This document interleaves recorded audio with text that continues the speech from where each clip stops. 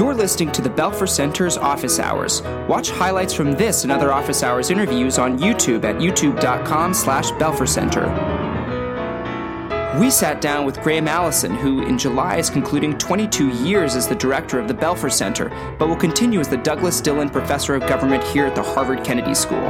His latest book, called Destined for War, Can America and China Escape Thucydides' Trap, is available now at booksellers everywhere. So you've got a new book out, and I like the title, Destined for War, but the subtitle I don't like because you use a pretty big word in there, and I'm going to need a little help with it. It's called Destined for War, Can America and China Escape So we even put up a website called See Who's Talking About Thucydides. So Thucydides. Thucydides. His name is Thucydides. Thucydides' Trap.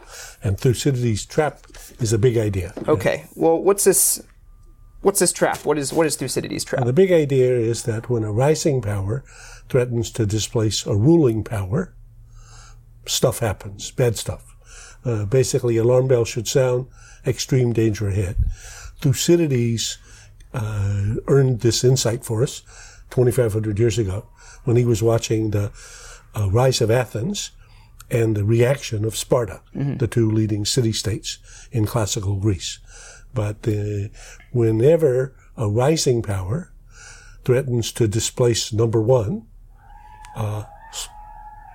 danger, extreme danger, I look at the last 500 years of history and find 16 cases where a rising power threatens to displace a major ruling power. 12 of them in war, 4 of them in not war. So the challenge is to learn the lessons, both of the successes and the mistakes. So we've got a rising power, and the rising power is China. That's what we're talking about. And the ruling power is the United States. Right. We've got 12 cases in the past 500 years, where a rising power and a ruling power have come to war, and 4 cases where they've peacefully war averted. So we've got a 25% chance that we'll have World War III sometime in the next. Well, I mean, they're basically just on that record, but I would say it's obviously more complicated than that. So this is not a statistical study. Right. This is not meant to be political science or social science for the sake of a sample. I'm actually in the Thucydides' Trap website, which you can go to. We are inviting identification of additional cases, because every case is interesting because it helps you see some of the additional twists and turns. But in every case, the central axis is the rising power, which becomes more assertive, very naturally, normally. Wait, I'm bigger, I'm stronger, I deserve more say, I deserve more sway. And the reactions of the ruling power, which says, well, you're challenging the international order. You're challenging the status quo. You should be grateful for the environment that I built that allowed you to grow up to be bigger and stronger. So that dynamic we see over and over with many interesting nuances, and that's why the 16 cases are fascinating, as is the first case 2,500 years ago between Athens and Sparta. Can we learn things from things that are so long ago? I mean, haven't times changed? Don't we deal with different geopolitical realities? How do you reconcile those? Well, Thucydides, again, Thucydides was the father of history as we know it. So he was the first one to try to write, as he says in this book, I'm trying to write down what actually happened and get the facts right. Because as long as human beings are human beings, history will resemble, the future will resemble the past more or less. Now, of course, obviously, sometimes more and sometimes less. So some things are extremely identical. Human beings are you could read Thucydides and listen through his writing to the speech given by Pericles and imagine you were sitting there today. These people are just like us. They're the same human beings. They got 2 legs. They got a head. They think. They make mistakes. They make choices. They get passionate. So human beings have not changed all that radically.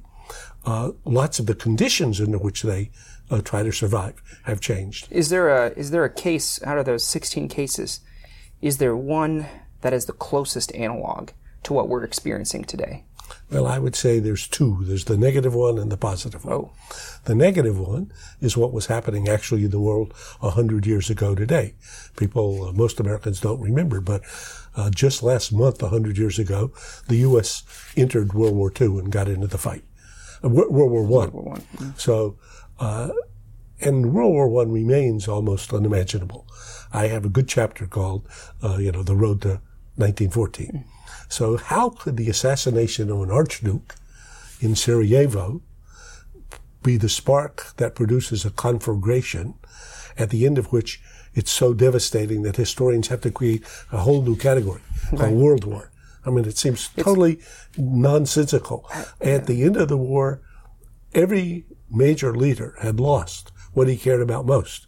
So the Austro-Hungarian emperor is trying to hold together his empire. His empire is dissolved and he's gone. The Russian Tsar is trying to back up the Serbs. He's been overthrown by the Bolsheviks. So his whole regime is gone. The Kaiser is trying to back up his buddy in Vienna. He's tossed out. France bled of its youth for a whole generation, never recovered. And Britain, shorn of its treasure and its youth, it turns to be a debtor country. So everybody lost what he cared about most. If they'd been given a chance for a do-over, nobody would have made the choices that he did. So what this suggests is that under conditions of severe structural stress, where I attribute the worst of intentions to you, I'm the most suspicious of everything you do, I become entangled with other parties, and vice versa. Under those conditions, a little spark can produce a huge fire. And what's particularly crazy about World War I think, is that people forget that Kaiser Wilhelm was first cousins with King George V. Absolutely. Not only that, King George V was also first cousins with Tsar Nicholas, who was also third cousins with Kaiser Wilhelm. Absolutely. Everybody was related. 2 or 3 years before the war broke out, there were 2 chief mourners at the funeral in London of the king. And the one was the successor, and the other was Kaiser Wilhelm. Kaiser Wilhelm would always go to the British regatta, and he would dress up in a British naval uniform. He told Teddy Roosevelt at the funeral, he said, I'm English. I love England. This is a German and this is 2 Kaiser. Years, this is 3 years before war. 3 years before the war. That's absolutely insane. So the idea that these people are all part of, and actually, as you get the run-up to the war in June of 1914, Willie, that is Kaiser, and Nicky, that's the Tsar, are writing notes to each other. Willie, don't let them do this. Nicky, stop them. Yeah, so these guys were pals. Yeah, they're cousins. They know each other. They vacation together. So the idea that cultural can overcome structural, certainly not in World War I. Yeah, and people think even with the U.S. and China today, I mean, obviously such a close trade relationship, people forget they have very close trade relationships between Britain and Germany. Very thick economic relations. And actually in education, many leading Brits would go to university in Germany and vice versa. A PhD was essentially founded in Germany, the modern PhD, and I believe the UK Foreign Office I did some research on this, was worried that too many Americans were going to Germany to do PhDs during World War I. So they started their PhD, by no coincidence, in 1917 at Oxford. I didn't know that. Yeah, fascinating. You had asked before about a question about cases that would be analogous. So the case that should give us chills is World War I. Yes. The case that should give us hope is the Cold War. So again, as you know from Harvard students today, too many of them don't even know what was the Cold War. So the Cold War was an amazing invention, the Cold War strategy. So in 1946, in April, a great American diplomat, George Kennan, who was in the embassy, wrote the so-called long telegram, which is famous for 5,500 words. Irish students. Yep. So the long telegram said, you just had barely got over World War II. You're exhausted. You're bringing the troops home. But I'm telling you, there's a new adversary who is even more threatening than the Nazis. Nothing anybody wanted to hear. So this was like sound the alarm. Right. The Soviet communists under Stalin marching pose a threat. That stimulated a debate and discussion that went on for about 4 years. So I mark it all the way to NSC 68 in 1950, where you got a great burst of strategic imagination, and people invented a whole new strategy for something called Cold War, which in my columns, it goes into the no war column, so that's actually because it was war without killing thousands of each other. So that's actually the Cold War, and ironically right now, given all the stuff that's going on with Russia, what you're saying is the Cold War is actually a reason for optimism, that we actually were able to avoid war with a huge adversary, a challenging power, and you had a ringside seat to that, right? You were flying back and forth to... Oh, I'm an old Cold Warrior with lots of grooves in my head. What was that like? People don't remember. I worked for Ronald Reagan, Secretary of Defense in Weinberger, back in the 80s. And basically, we believed that the Soviet Union was the evil empire. I still believe it was, as Reagan said. We believed that it had built up a nuclear capabilities that would match the U.S., and that was unacceptable. And we, therefore, had a big Defense Department surge.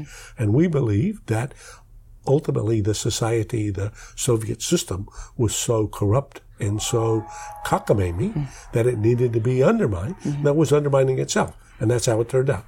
So I would say in the Cold War, there were moments in which, if you go back to the Cuban Missile Crisis, in 1962, John Kennedy thought there was a 1 in 3 chance of nuclear war that could kill 100 million people. Nonetheless, he confronted Khrushchev over missiles that he was placing in Cuba that could attack the American homeland. When he got in the middle of the crisis, as I've written in another book, he began to think with his brother, what the hell are we doing? I mean, this could end in a nuclear war. We, of course, didn't even know that there were 100 nuclear missiles already there. Exactly. So as he got into it, he began to think, yikes. And therefore, he became extremely inventive. So I would say the inventiveness exhibited in the case of the Cold War is what we need to replicate as we try to think about the relationship with China. What are the sorts of ways the U.S.-China relationship could spin out of control? Well, I have a chapter in the book called From Here to War, and I have 5 paths, scenarios, none of which require a stretch that get you from what's actually happening today to war.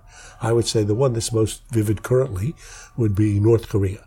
So in the current situation, we're seeing North Korea step by step, and soon to take a step, if it's not interrupted, that will allow Kim Jong-un to have the capability to strike San Francisco or Los Angeles with a nuclear bomb. That's impossible to most people to believe. Here's a little isolated, impoverished kingdom. How in the world could they even have nuclear weapons? Well, they do. How could they have missiles? Well, they do. How could they have missiles that can reach Seoul or Tokyo? They do already, today. And how could they be preparing tests for a ICBM that would deliver a weapon? They're doing it. So that's happening. That's what the American intelligence community would tell you. That's on the one hand. On the other hand, arrives Trump. And Trump has said from the very first tweet when Obama told him about this problem, so Obama told him, I'm leaving for you a real crisis. And he went and tweeted that same day, this is not going to happen. I'm telling you, whatever else happens, Kim Jong-un is not going to be able to attack America with nuclear weapons. He told that to Xi Jinping at Mar-a-Lago. He says that again every week when he has a chance, if anybody asks him. So now we have, on the one hand, Kim Jong-un proceeding.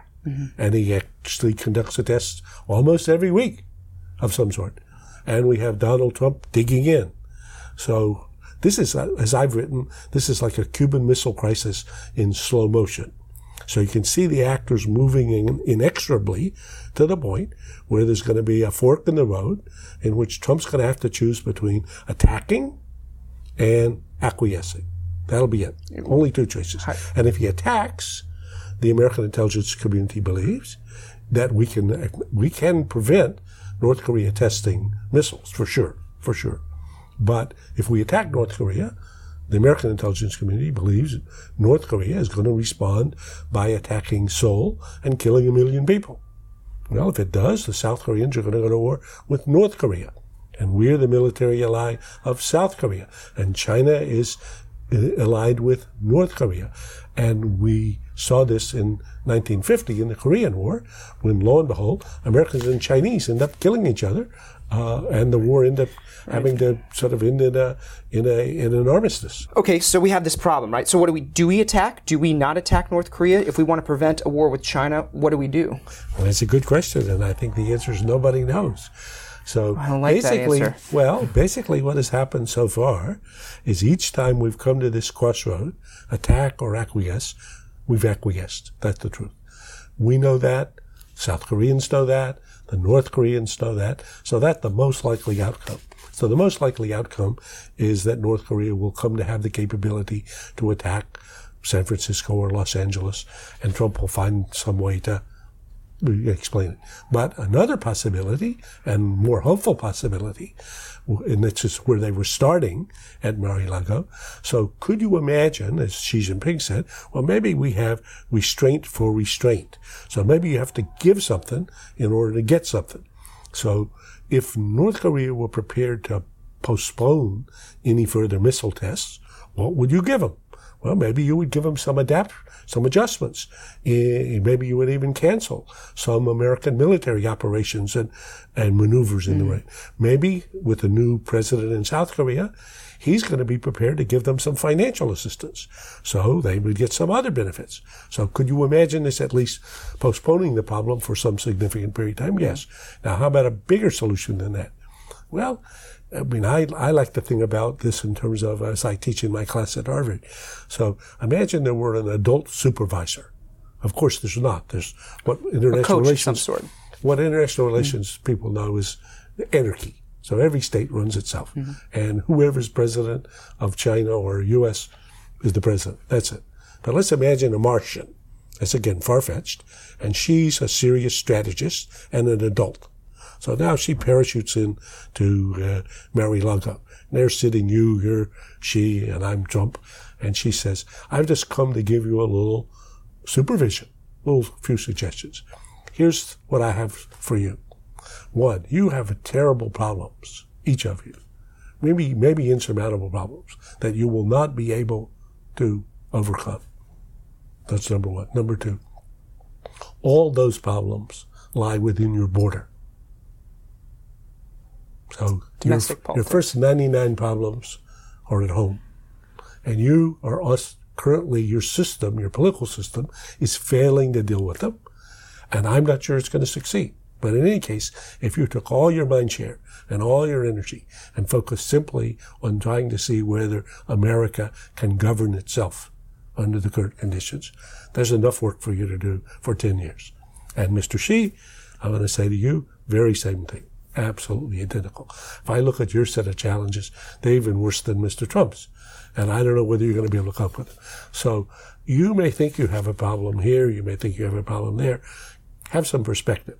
You have a problem. You have a lot of problems. Almost all of them are inside your border. And if you fail to deal with those problems, you're going to fail internationally. So only if you succeed. Now, after you get that in mind, you also have some problems. And here's this problem in North Korea. But how can a little, small, teeny, impoverished state become the terrorist in Sarajevo that assassinates somebody that leads you to the war? If that happens, shame on you. You're insane. Okay? You saw this movie before. I'm telling you how this works. This is not that hard. So now, how would you go about dealing with it? Well, then there's a lot of possibilities. I mean, if America and China simply said to Kim Jong-un, I'm telling you, here's some things that are not going to happen. Not going to happen. And the two great powers on earth are going to squeeze you until you get it. If you don't get it, I think you could solve this problem. So one of the things, I want to transition a little bit to more like general issues of foreign policy. Sure. One of the things that you that people talk about when deciding whether something is worth America's attention, they use the word vital national interest. Right. This is in our vital national interest to go here. It's in our vital national interest to intervene in Libya or whatever. It's not in our vital national interest. What is a vital national interest? Okay, so this is something I teach about in my course, okay, as you know. So basically, American political leaders use vital promiscuously. So whatever matters to me at the moment, I declare to be vital. But that means that vital means essentially nothing. So as Sam Nunn said, most American political leaders can't distinguish between vivid, which means, I'm focused on this bright, shiny object, and vital, which means that really, really, really matters. So vital, as I say, and in the American Commission on American National Interest, vital means what Webster's dictionary says it means, which is essential for the survival and well-being of an entity. So what is vital for me as a human being, if you look at Maslow's hierarchy of values, what's vital for me is that I have air. I have no air, you watch and see how I behave. I begin to have water. I have no water, look and see how I behave. Have food, how do I behave? So if you said, what is required for my survival and well-being, that's what means vital. And most of the things that are alleged to be vital, for example, are islands in the South China Sea, whether there's this one or that one or who owns it, vital for the U.S.? No. If one sunk, we wouldn't care.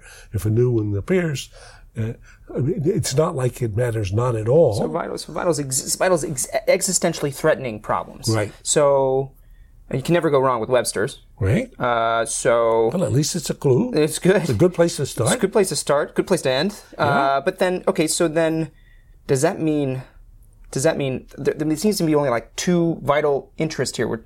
The only places that could really threaten America existentially are like Russia and China, or maybe any other nuclear-armed state. Well, literally, most technically, you need a nuclear superpower to erase the U.S. from the map. Russia could do that. China could do that.